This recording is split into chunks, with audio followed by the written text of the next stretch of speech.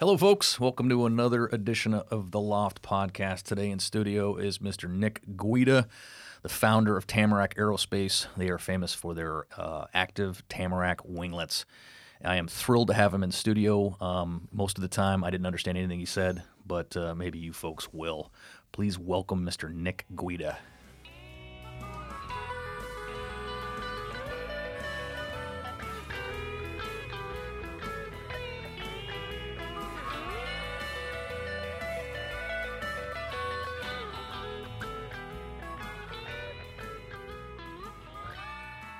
Mr. Nick Guida, welcome, my friend. Thanks for doing this, man. My pleasure. I appreciate it. I'm excited about this because I want to talk about some stuff that I was directly included in as well, which is your Tamarack winglets. I love those things. What did you say? I can't wait to see them on every airplane out there on the ramp. Yeah, that's my favorite quote of yours. Yeah, yeah, it's cool. I remember my first spotting in the wild when my wife and I were someplace and someone taxied up with winglets on. We didn't even know who they were. That was a kind of a cool thing. That's really neat. Where were you? It was in Florida, somewhere in Florida. Very cool. Very cool. Yeah. So how'd you get started in that? Because that's out there. Yeah, well, I guess, I'm an aerospace engineer, and I started working at Boeing a long time ago, and I've just always been into airplanes, like most of us that are listening to this are talking about it.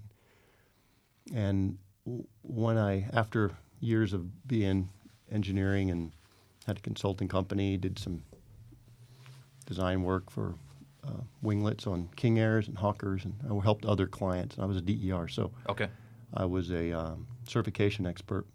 These are guys that are just doing one-off projects then? Well, like Boundary Layer Research, BLR Aerospace, they do the King Air winglets for the 200, the 90, and the 300, and I was helping them early on and learned a lot about winglets and learned a lot about how to integrate them onto aircraft and how expensive it was because of the certification requirements, because your stresses go up and loads go up when you put winglets on a plane that's already been designed. And well, if you don't mind, can we just backtrack for a second and treat me like a dummy, which you know I am. What are winglets? What are they? Well, winglets they're end plates is the better word. It would be an end plate. So it was theorized in actually 1896. What? Yeah. That if you, I guess they had not been doing wind tunnel testing and things like that on small scale. Would you check him on that? He had that making up something look on his face. No, the first patent was, I forget the guy, I think it was Summerfield, or he was a Scottish guy. 1896. Really? 1897 was the first patent. And the guy theorized that if you put an end plate on a on a wing, an existing wing, you are artificially extending the aspect ratio or increasing the aspect ratio, and it would increase the efficiency. So, and in 1910, there were planes flying with winglets. So the winglets have been around a long time. And what it's doing is it's creating more like an infinite wing.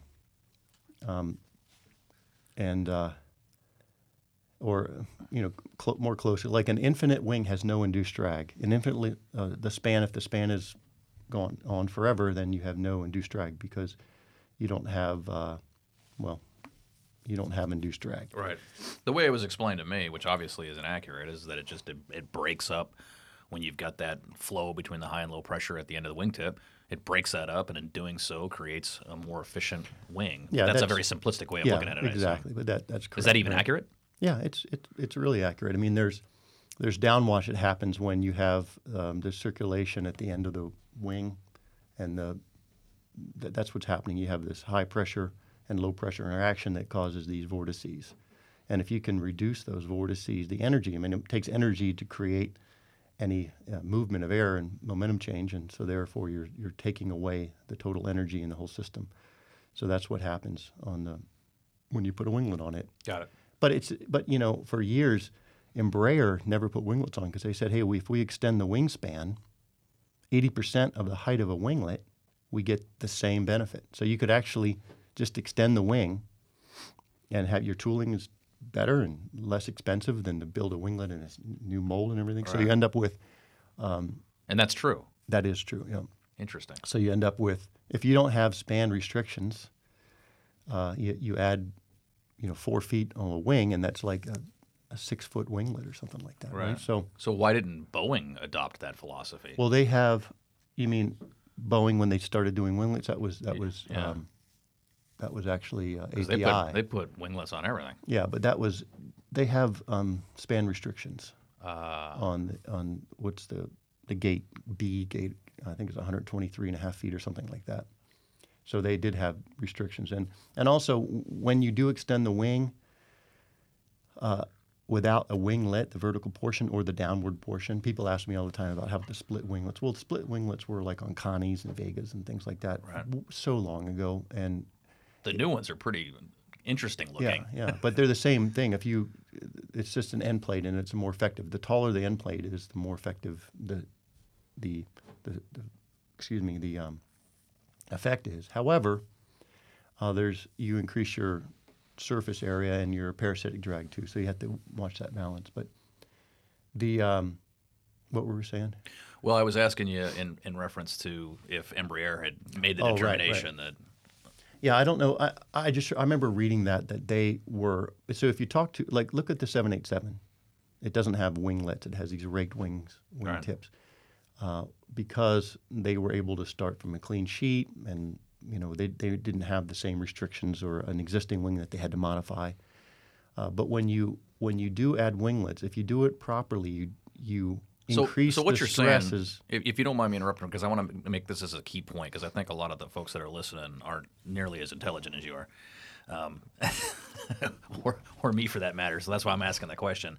The winglets themselves, if you were to design a perfect wing, it may or may not include winglets. But That's right. winglets are wing specific in that when you take a certain wing, you can lay out the math to see if a winglet will be beneficial to that exact wing, correct? And sometimes the answer is no. Is that a better way of saying it? Yes, yeah. I mean, it's not just the wing itself, but the environment in which the wing flies and the lift coefficient and things like that. So there's more to it than just the wing structure. No, but you get the idea. Yeah, there's sometimes a winglet is not the solution. Look at the 787. Those guys have been doing wings a long time, and they didn't do it. They did some other version of vortice manipulation or reduction, and it turned out to be the raked winglet, right? Because you're also balancing the stress in the wing, the structural aspects of it too. So sometimes when you add a winglet, you can increase the bending moment on the wing less for the same aerodynamic benefit as you would have if you had extended the wing. Yeah, okay. So you have to take that into consideration also. Right. So the winglets themselves, I mean, why does a U-2 have high aspect ratio wing or gliders?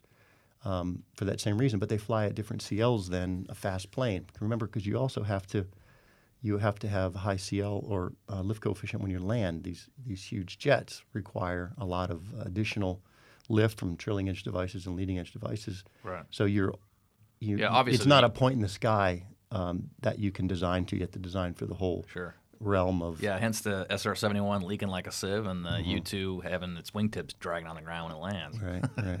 You know what the indicated airspeed of a U-2? I have two guys I met through, doing these winglets that were U-2 drivers. It's like 90 knots was the indicated airspeed at 80,000 feet. 90 knots. Yeah. No thanks. I'm not that good. And they would have to stall. Like 2 knots to stall. You should get a U-2 guy on here. Yeah. To talk.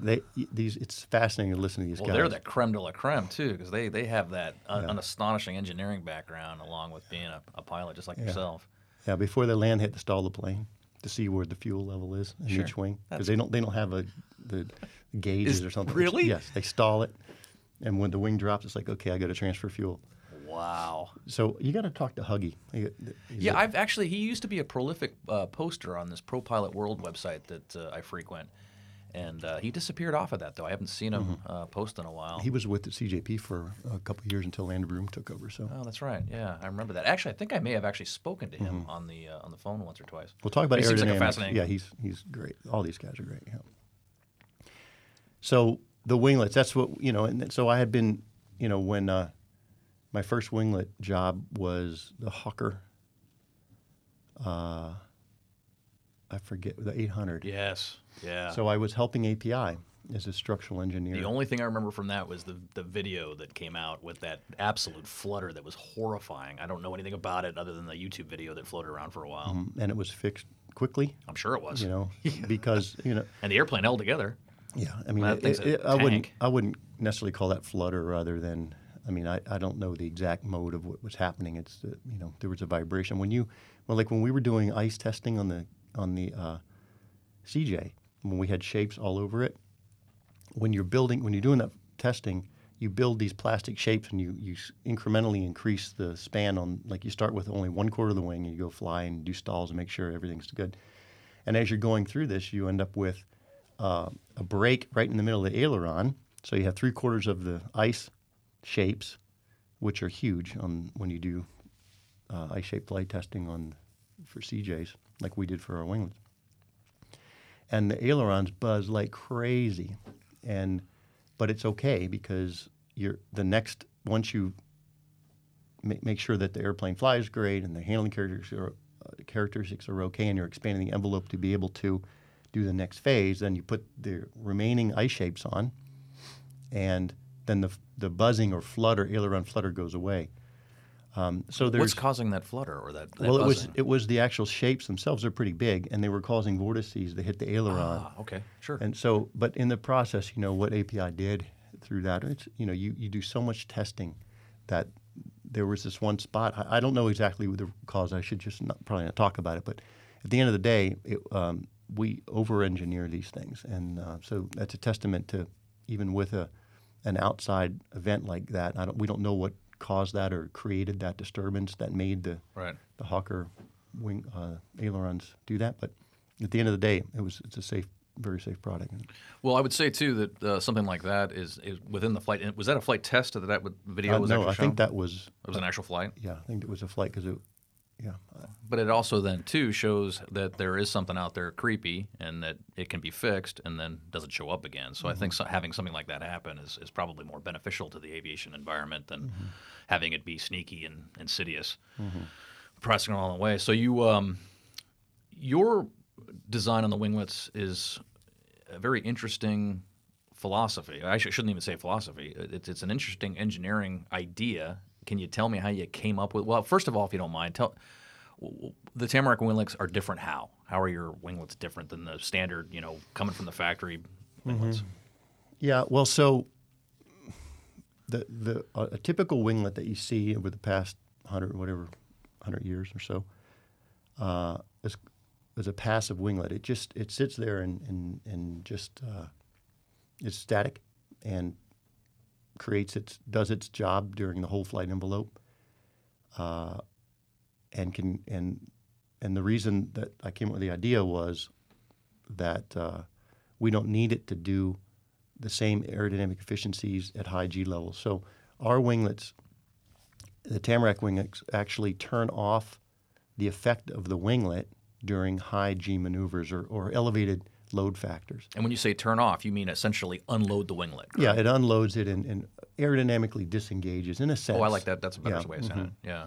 So how does it do that? Oh, yeah. So the key is that we have a device outboard of the ailerons. So I'll take you through a little bit of how this. Yeah, don't let me skip ahead if I'm missing something that's important. Mm-hmm. Yeah, it's not really important. Just the way it's described is I was doing these winglets for Hawkers and King Airs, and every time we did a winglet project, we would have to put metal in the wing. We'd have to reinforce the ailerons, put straps on them or stainless steel. And we would have because you're increasing the load of the wing, correct? The stresses, yeah. The load actually, it's funny because load would be pounds. So you're not increasing how much the wing has to carry. It's just the distribution of the load. Okay. So it's the bending moment and the stresses and the torsion that changes rather than the load. If the plane weighs 100,000 pounds and you put winglets on, it's not going to create 100,010 pounds because that would it's creating more lift for the angle of attack that you're flying. So it's more efficient. So less angle of attack creates the same amount of load.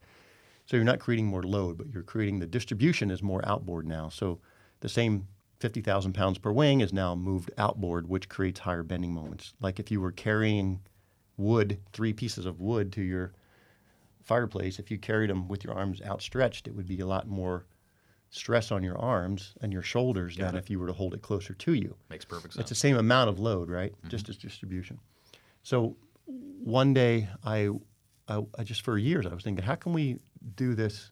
At one point, we were thinking of my friends and I would just talk about it'd be fun if we had like inflatable winglets because people like the look of winglets. Yeah. So once you land, you had these inflatable winglets that would fill up and you'd tax it to the ramp, and then when you go, you take off and then it deflates them, which is still an interesting idea of how to create. And people have been doing this type of thing for years, figuring out how to change the span loading in order during different flight configurations, but that wasn't necessarily the most realistic approach.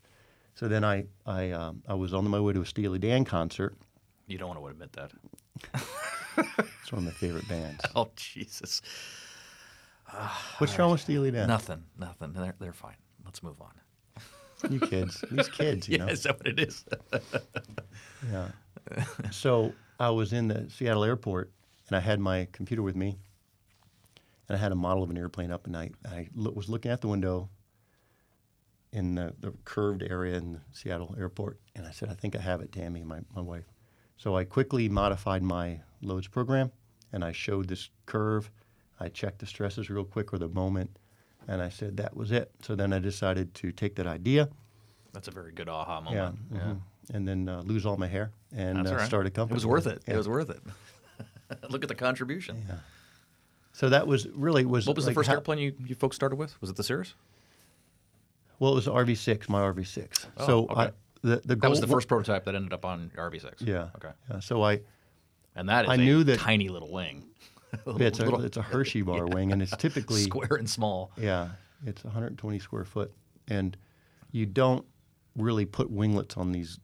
I don't know. You just don't do it for those kind of course, aerobatic airplanes. You typically don't want to do that because you want it to snap well and all this type of thing. So you end up with some different characteristics that you wouldn't want. Right. But it was just a prototype. But if it's going to work on that wing, it's going to work on any wing. Yeah, the goal was to see if during a gust we could turn off the stresses. So I instrumented an airplane, my RV6. Well, the business plan was written for CJs initially, right? And then you. Oh, it really was. Yeah. What was the reasoning behind that? The wing itself? Well, I had a friend with a CJ. I had some people that I knew had CJs, and the straight CJs weren't getting to altitude if it was hot. We or need heavy. another motor. Yeah, it was just it's a really happy 35,000 foot airplane. Right. And it burns no gas at 41, but you can't get there. Yeah. And so that was really interesting because for every these planes with these engines, these type of plane, for every 1,000 foot increase in cruise altitude, you get about 3.2 to 3.5% increase in specific range. Right. So getting up to 41 as opposed to 37 is a big deal. It's a big deal. Yeah. And on a hot day or heavy, you get the whole thing. You know how these things fly.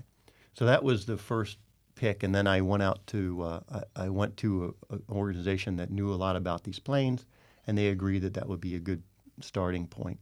So then that's how the business plan was written. So then of course, you don't go get a CJ when you're paying for it out of your own pocket initially, Yeah, it's hard to get somebody to let you modify it like that. Yeah. Because Right. you have to go to experimental status. Yeah, but Ron Bingham is a visionary, so he was our first. He leased us the plane, but we started with the RV6. Stuck winglets on it. Had a great team of friends of mine from Sandpoint that we all had different capabilities. So we modeled it. Sandpoint, Idaho. Yeah, Sandpoint, Idaho. So we had a great. Arnie Cantola was a composites guy. We built up the winglets.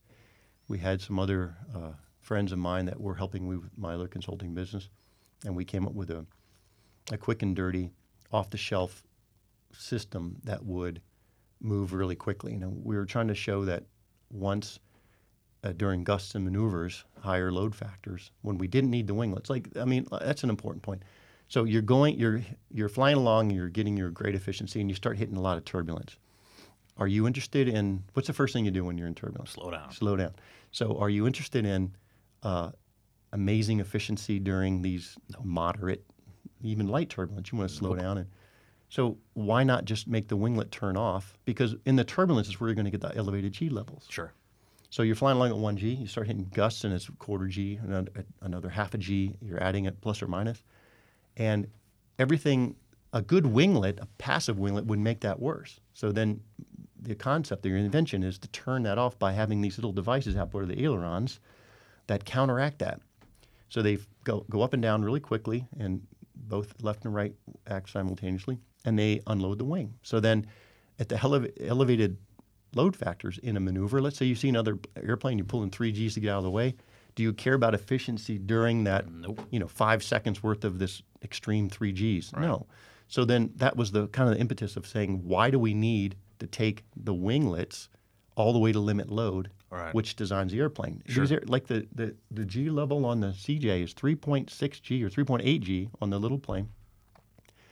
And the gust load factor is like 5 Gs for gust, Right. and a 50 foot per second gust that hits you at VC. So at 263 knots indicated, indicated. So you don't need that. So that was the whole idea of, hey, if we can put it on RV6 and make the loads go down quickly during gusts and maneuvers, then we have a product. Yes, yes. As a side note, because I've heard reports of it and I've experienced it myself. Why is it then that in turbulence, your winglets actually stabilize the aircraft more? I mean, it feels it handles the turbulence better. So if they're turning themselves off in that scenario, I can physically feel that it's smoother. Well, why would that be? And I've heard other people say that too. Yeah, it's measurable, right? We've measured that, and even the 787 has they call it ride comfort. So they have some device that unloads the wing quickly or increases so a gust load. Let's say you're flying along and you have a specific. If I'm getting too technical, let me know. You had that glazed look on your eye. Dude, it's just my standard look. Okay. I mean, it's getting close to lunchtime. I'm thinking, Reuben might go down really nicely. And I think I got sneaking up beer with that Reuben. It's got nothing to do with what you're saying. That's all right. I will ask you to dumb it down, though. I've already done it. Well, so a small wing is less susceptible to gusts. So the same 50, let's say you have 50 foot per second gust that hits your airplane, in a small airplane with a high wing load or a low wing loading like a Husky, that same gust you might see 6 Gs for 50 foot per second at the max speed. But a small wing airplane, a heavier airplane, because the wing loading is much higher, is less susceptible. So that it might only see 3 Gs. So that's why, like, the CJ has a gust load rating. Well, no one really knows what that is, but we do because we've done the math. 5 Gs. Right. But so that would be called a gust critical airplane. The wing is designed by a gust, not a maneuver, which is 3.6 Gs. That makes sense. But on the larger airplanes, around 30 to 40,000 pounds, it starts to switch over if the wing is approximately in the same class, and the wing loading, the higher wing loading has a better ride comfort. Well, I've been in moderate turbulence in a DC-9 and a 727. I've been in moderate turbulence in a Learjet and a Citation, and I'd much prefer to be in the bigger metal. The bigger metal just handles it better. Yeah. It seems to just punch through it. I'm describing it in an incredibly simplistic format, but that's what I'm trying to get at. It has higher wing loading. And that's what it is. Yeah. Because in your Tamarack equipped airplane, the turbulence was noticeably more comfortable. Yeah. So Because from a simplified standpoint, why is that? Because when the TACs, the Tamarack Active Camber Surface, when those are deflected up in a very rapid speed, and I've seen it, your eyes almost can't see it. Yeah, it can be in position in a tenth of a second, 100 milliseconds. It happens so quickly that it unloads the wing. So for the same, the plane is flying at a certain speed, and you ineffectively cut off the last 5 feet of the wing. So the wing loading immediately goes up higher. Interesting. Okay. Instantaneously. So therefore, the gust. That's what's making it sit down more within That's right. in the air. It sits down, and it's just very comfortable. Interesting. And so just the instantaneous increase in wing loading is what's causing that. Not to mention there's other things too, but that's why it's so comfortable. But it's so effective, and like from max zero fuel weight can go up 400 pounds on the CJ. Right. Because during the maneuver load factor or the gust load factor, whatever is critical for that particular weight, our loads are that much less. So like on the the CJ2, we add 800 pounds of max zero fuel weight, Yeah. which is That's wonderful. incredible, and that's why we're Wonderful. selling a lot of those, or Yeah. sold a lot, and because it really makes that plane much more useful. Right. Is there still let's say when the Tamarack and again, stop me if I'm saying this incorrectly, when the Tamarack system is inactive, it's sensed a reason to become inactive. Are you still getting any parasite drag then from the winglets themselves that are hanging out there in the air? Is it measurable, or is once it deactivates and it turns itself off, You have to it's almost slow like down. they're not there? No, let's say so. You're saying during I'm saying you're just cruising failure- along in turbulence, they deactivate, and you can feel it. You can see them out there doing what they're supposed to be doing. But the tip itself is still out there dragging in the air. There's parasitic drag associated with that. Let's say you were in turbulence. You take off from your departure airport in San Diego and you're going all the way to Texas, and the entire time you're in turbulence, and those active winglets are just working nonstop the whole way. Would you actually have less of a fuel burn because there's parasite drag with those tips hanging out there and they haven't been able to be active? Oh, I see. No. Well, if you were in turbulence the whole way, and you would probably slow down. You wouldn't be flying. Well, unless you would anyways, yeah. right. So And I'm not it gets- talking about moderate. I'm just talking about the fact the winglets are just they Yeah. can't seem to catch their game because the turbulence is so bad. Yeah, that's an interesting point. I never thought of it that way. If you had continuous turbulence the whole time, Because this winter's been like that. Yeah. This winter's been terrible for everybody. We're getting throttled. Yeah. Especially here on the West Coast. I have not seen this much turbulence on the West Coast in years. It's been really bad. Yeah, But I guess the reason I asked that question is not because that's a real possibility, but because just trying to get an understanding of, is there a point in time where they wouldn't be efficient, or the way that you've designed those winglets to deactivate within the periods of time that you'd still okay. see a benefit overall? right. Okay. So when I was thinking when you said deactivate, you meant like if it were in a faulted state. But what you're saying is just if No, it's no. if it's It's doing what it's supposed to be doing. its job. Yeah, it's doing its Yeah, job. you're still getting the benefit depending on your altitude. Like if you're flying around at 25,000 feet and your mission is to fly, half-hour flights at 25,000 feet. The winglets really, for efficiency, aren't going to help you. Sure. They're going to help you on takeoff because the plane wants to jump off the It ground. does, like I described it. It Yeah. just feels like you're sitting on a bubble. Yeah. Landing, your landings are much more stable. And even, when I do demo flights, I would make people turn off the yaw damper and hand Yeah, because you fly got it. two of them out there on the wings. Right. And it really makes a big difference, which is, not typically, often winglets can decrease the lateral directional stability, but our winglets don't do that. It actually increases it dramatically. And I can give you a couple examples if you're interested in that. But so you would get the other benefits, but if your mission is half-hour flights at 25,000 feet, 45-minute flights, you're not going to get the fuel savings that these guys are getting when they're going between, to 41,000 Right. feet. And without getting lost in the details, I mean, we have lots of clients that have asked us too, what do you think about these winglets? What is your take on it? And without getting into the math, because that befuddles me and goes right over my head, the way I explain it is, look, you guys know, operating this aircraft, the CJ and the CJ1, that it will not go to 41 most of the time, right?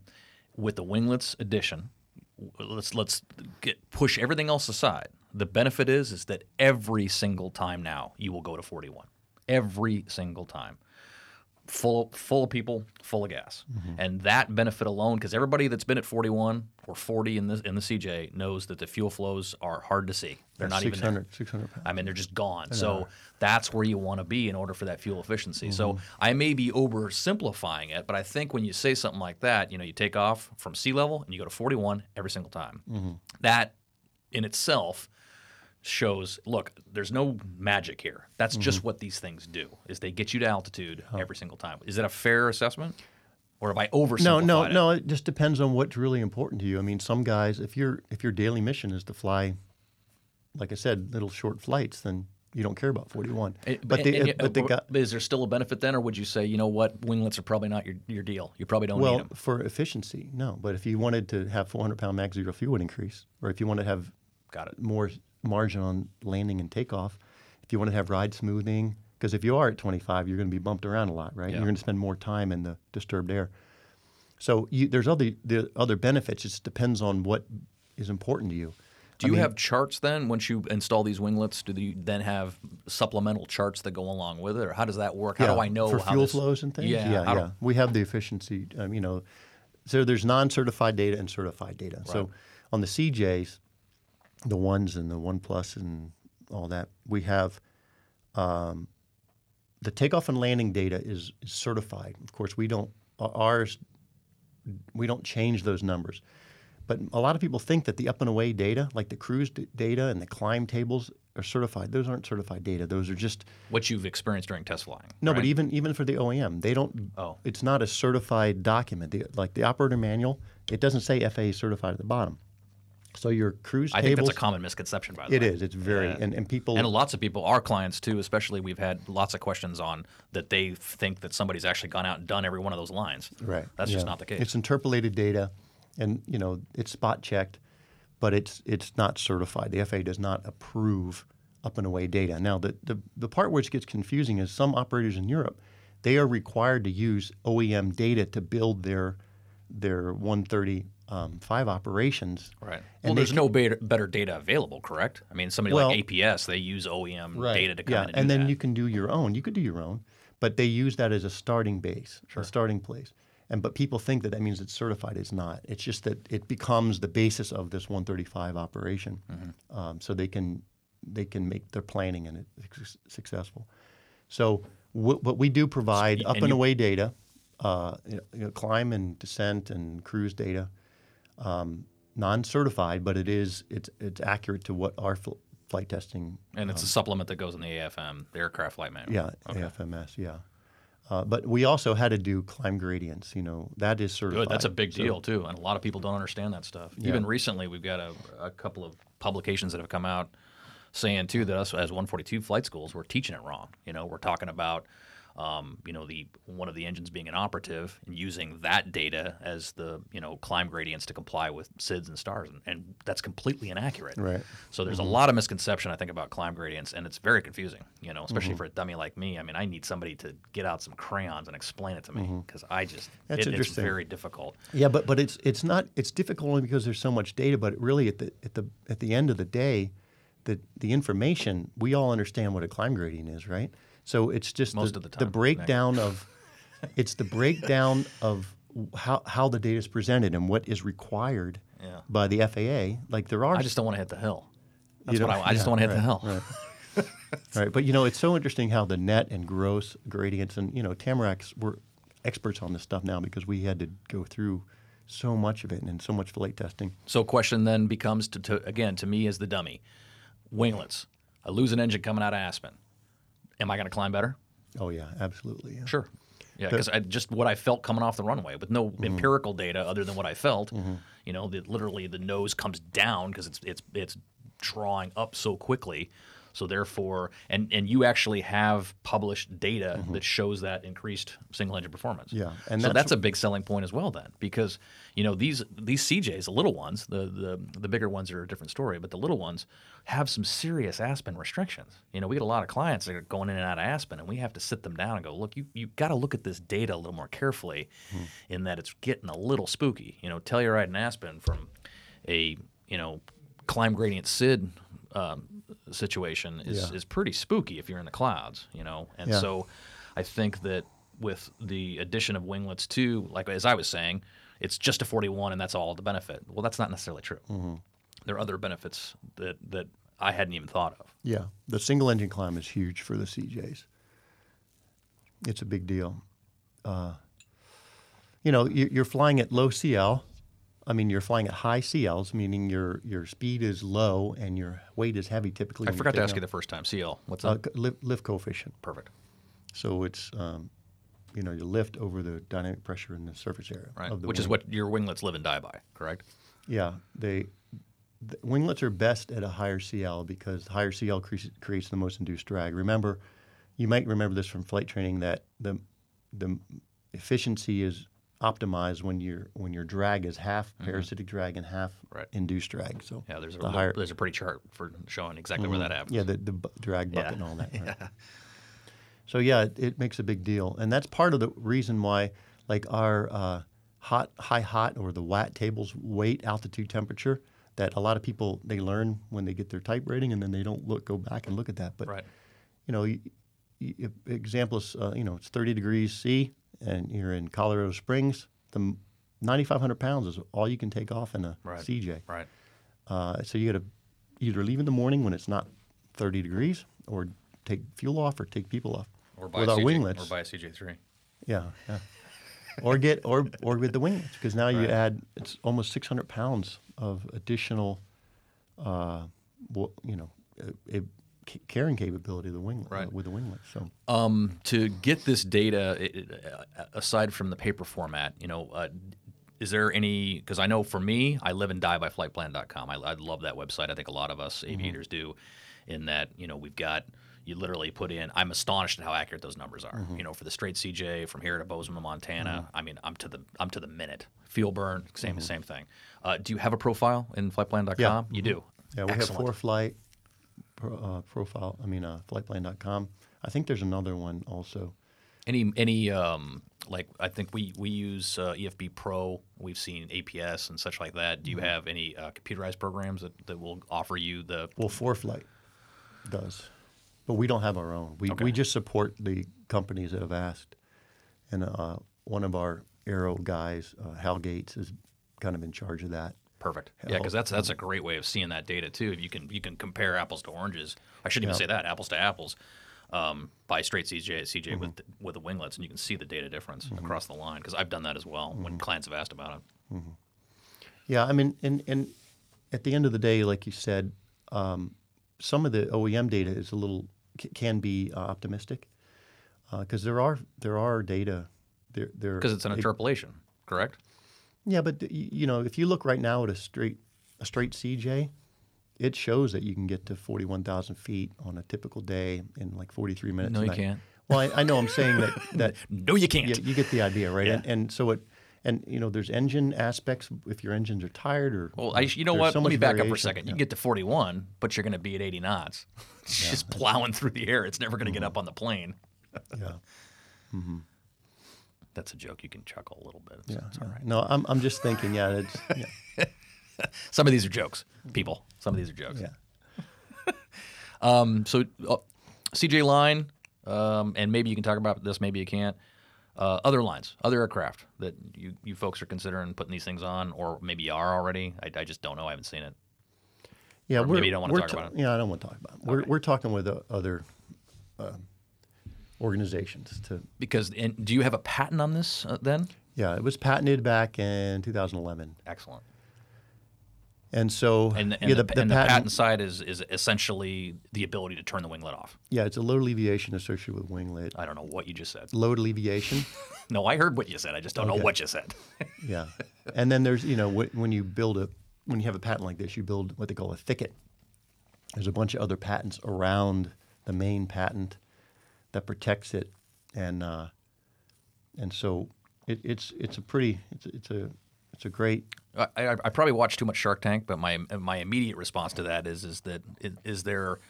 It seems like this would be a fairly good licensing deal too, to where you could approach, or manufacturers would approach you to be able to license this technology from you.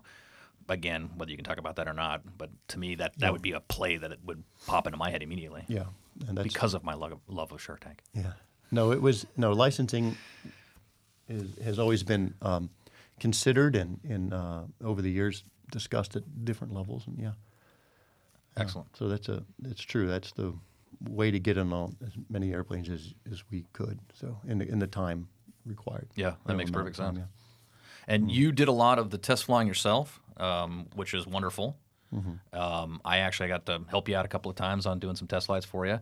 I was extremely fascinated. It was a completely different environment. Say from going from point A to point B, as I'd done my entire career. The level of preparation that occurs prior to any flight, who you had on board, what they were watching, the parameters that you were monitoring, was mind-boggling. And the reason for doing that is that all that data, when you take all that data and put it into a boiling pot, what's the end goal then with all of that data that you were collecting? Well, it depends on what phase of the flight testing. Some of it was company tests and some of it was certification testing. Are you looking for errors? Are you looking for issues? Are you No, looking it just depends on the flight. Like when we're set up to do our flight test, and we may take, I don't know, 60 channels, but not all of them are turned on, depending on if you're doing a structural flight or a What's a performance channel? flight. The data acquisition Okay. has different inputs. Outside temperature. Okay, but yeah, definitely temperatures and two different temperatures, and if you have your So again, I'm airspeed boom oversimplifying on, it. yeah, angle of attack, side slip. I mean, just to name a few, but a lot of strain gauges and fuel flows, and just 60 different things that they're instrumented on the airplane. That's why this is expensive to do. Yep. We know because that's what we have to do in order for our sims. We have to do that flight test study, and it takes us weeks in experimental status. yeah. We have to do exactly the same thing. interesting. So that's why I always said too that with the data that you had, you probably have the exact data points that we use to formulate how it is that our aero modeling takes place in the simulators. Yeah. And it's an expensive process, Yeah. but we do absolutely everything, which is why the sims fly exactly like the real airplane. Right. So I assume it's the same thing. Exactly. Exactly like the airplane. Well, unfortunately, not exactly like the Tamarack winglets. I'd love to get that program in there. Well, we had the data for you. So Well, it's the same type of the thing that during your flight testing, you weren't taking strain gauge data. So the strain gauges are these little gauges that you scrub the paint off and you glue it with special glue to the skin of the airplane in various places. So we Okay. had a whole bunch on the wing, tail, horizontal tail, vertical tail, ailerons, all kinds of stuff. So you're measuring all the stresses on the wing. So that was a lot of what we had to do too. But to a guy from a flight testing environment, I did a lot of flight testing in my before Tamarack. So we just brought the same type of discipline in, and of course, when you're doing certification and you want to eventually get an FAA pilot on board, you have to show that you've done all the envelope expansion, and so you do it. And you're talking about the STC process, which Yeah. is going through the formal process of getting the thumbs up from the Right. FAA to add these devices outside of experimental category, Yes, right? To go back yeah. to standard category. Right. Yeah. So you during the flight testing, it's an interesting. And those little gauges that you just talked about that you put all over the airplane, what did they do? The strain gauge, is that what you asked? A strain gauge is a really small little serpentine circuit that it's basically a resistor. So as the skin actually changes, and if you were to take a strain gauge and pull on it and put a voltage through it, you would get a change in resistance. Oh, So okay. you measure the resistance, and then you can determine how much stress is on that particular Got it. part of the wing. Because that's going to be your biggest enemy as it relates to trying to prove that there are no stresses, correct? I mean, that's what your Yeah, end the goal stress was, is to increase, show right. that you don't have to put doublers in, you Yeah. don't have to do anything to the wing, Right. which was the whole purpose of what your philosophy was. I shouldn't say Exactly. philosophy. Your engineering took you to the point where you do not have to put any type of reinforcements in the wing, correct? Right. Yeah. We bolt this on like right now. And that's why it only takes a very short period of time to actually install them. Yeah, we do it in 1 week at our factory. 1 week. 1 week. The guys fly in on Sunday night, and our team starts ripping into it. And by Wednesday morning, the winglets are ready to be painted. Or Wednesday afternoon. God, that's fantastic. Yeah, That's fantastic. but our team, of course, is awesome, and they're really fired up to make it better and better. So, from years ago, I remember saying we're going to do this in a week. It was a goal for me, because there's no additional structure. I mean, we attach the winglet to the spars, or the extension to the spars, and with a shear clip, so it's running wires, and that type of stuff takes as much time as the structural side. Right. And then the paint, we have a great painter, and it's just fun to do that in 1 week. The guy shows up, Monday morning, picks his plane up. And That's really cool, especially from the downtime standpoint. yeah, How long, as you said, in the wild, how long have these things been out there in the wild? a couple of years now. Yeah, we have I think I've seen a 80, bunch of 'em. 80 flying now. 80 flying. Maybe it's more. I don't know exactly right now, but That's fantastic. yeah. So it's cool. It's really cool all over the world. It's been a fun trip. And the cost of the winglets as well, too. I've seen, and that was kind of what I think a lot of people were curious as to what was going to happen for resale value. But I've seen these airplanes, dollar for dollar, selling for exactly what they put into the winglets as well, increase in the value of the CJ, which Yeah. that's great to see, because anything else, like a car, is a depreciating asset. These winglets are not the case. They are being sold now, and I even saw some of the original CJs, CJ1s, their value increasing because folks were buying these airplanes to put these winglets on them, and that was neat to see too. It's just a direct effect of the value of those airframes, which was neat to see. You can see it tick up. Yeah. So that's cool. That's very cool. What's next for Nick? I mean, what's next? Or maybe you can't even talk about that. Well, yeah, I just, I'm always, Because you're obviously an idea guy. yeah, I've got some ideas and I mean, Tamarack still has a lot of patents that haven't been commercialized yet. So there's that side of it. And that has a lot of value. Again, that's my Shark Tank talking. Yeah. And then, as you mentioned, I have, I'm always thinking, just like any of us, right? We're always thinking of something. And my ideas are generally aerospace related. And I'm working on some stuff now that, That's exciting. Maybe we'll talk about that some other time. I look forward to it. Yeah, we'll have you back. And I appreciate you taking some time out of your day to talk about something exciting. Well, it's been fun. Yeah, man. Thanks, I Nick. love talking this stuff. Appreciate it, my friend. Yep. Thanks for listening, folks. We actually have a dedicated email set up for any comments, concerns, hate mail. Bring it. We don't mind. I know I say a lot. I know I smack my lips. But by all means, anything else that you have to say, podcast@loft.aero. That's podcast@loft.aero, no .com. And we will field your comments and respond accordingly.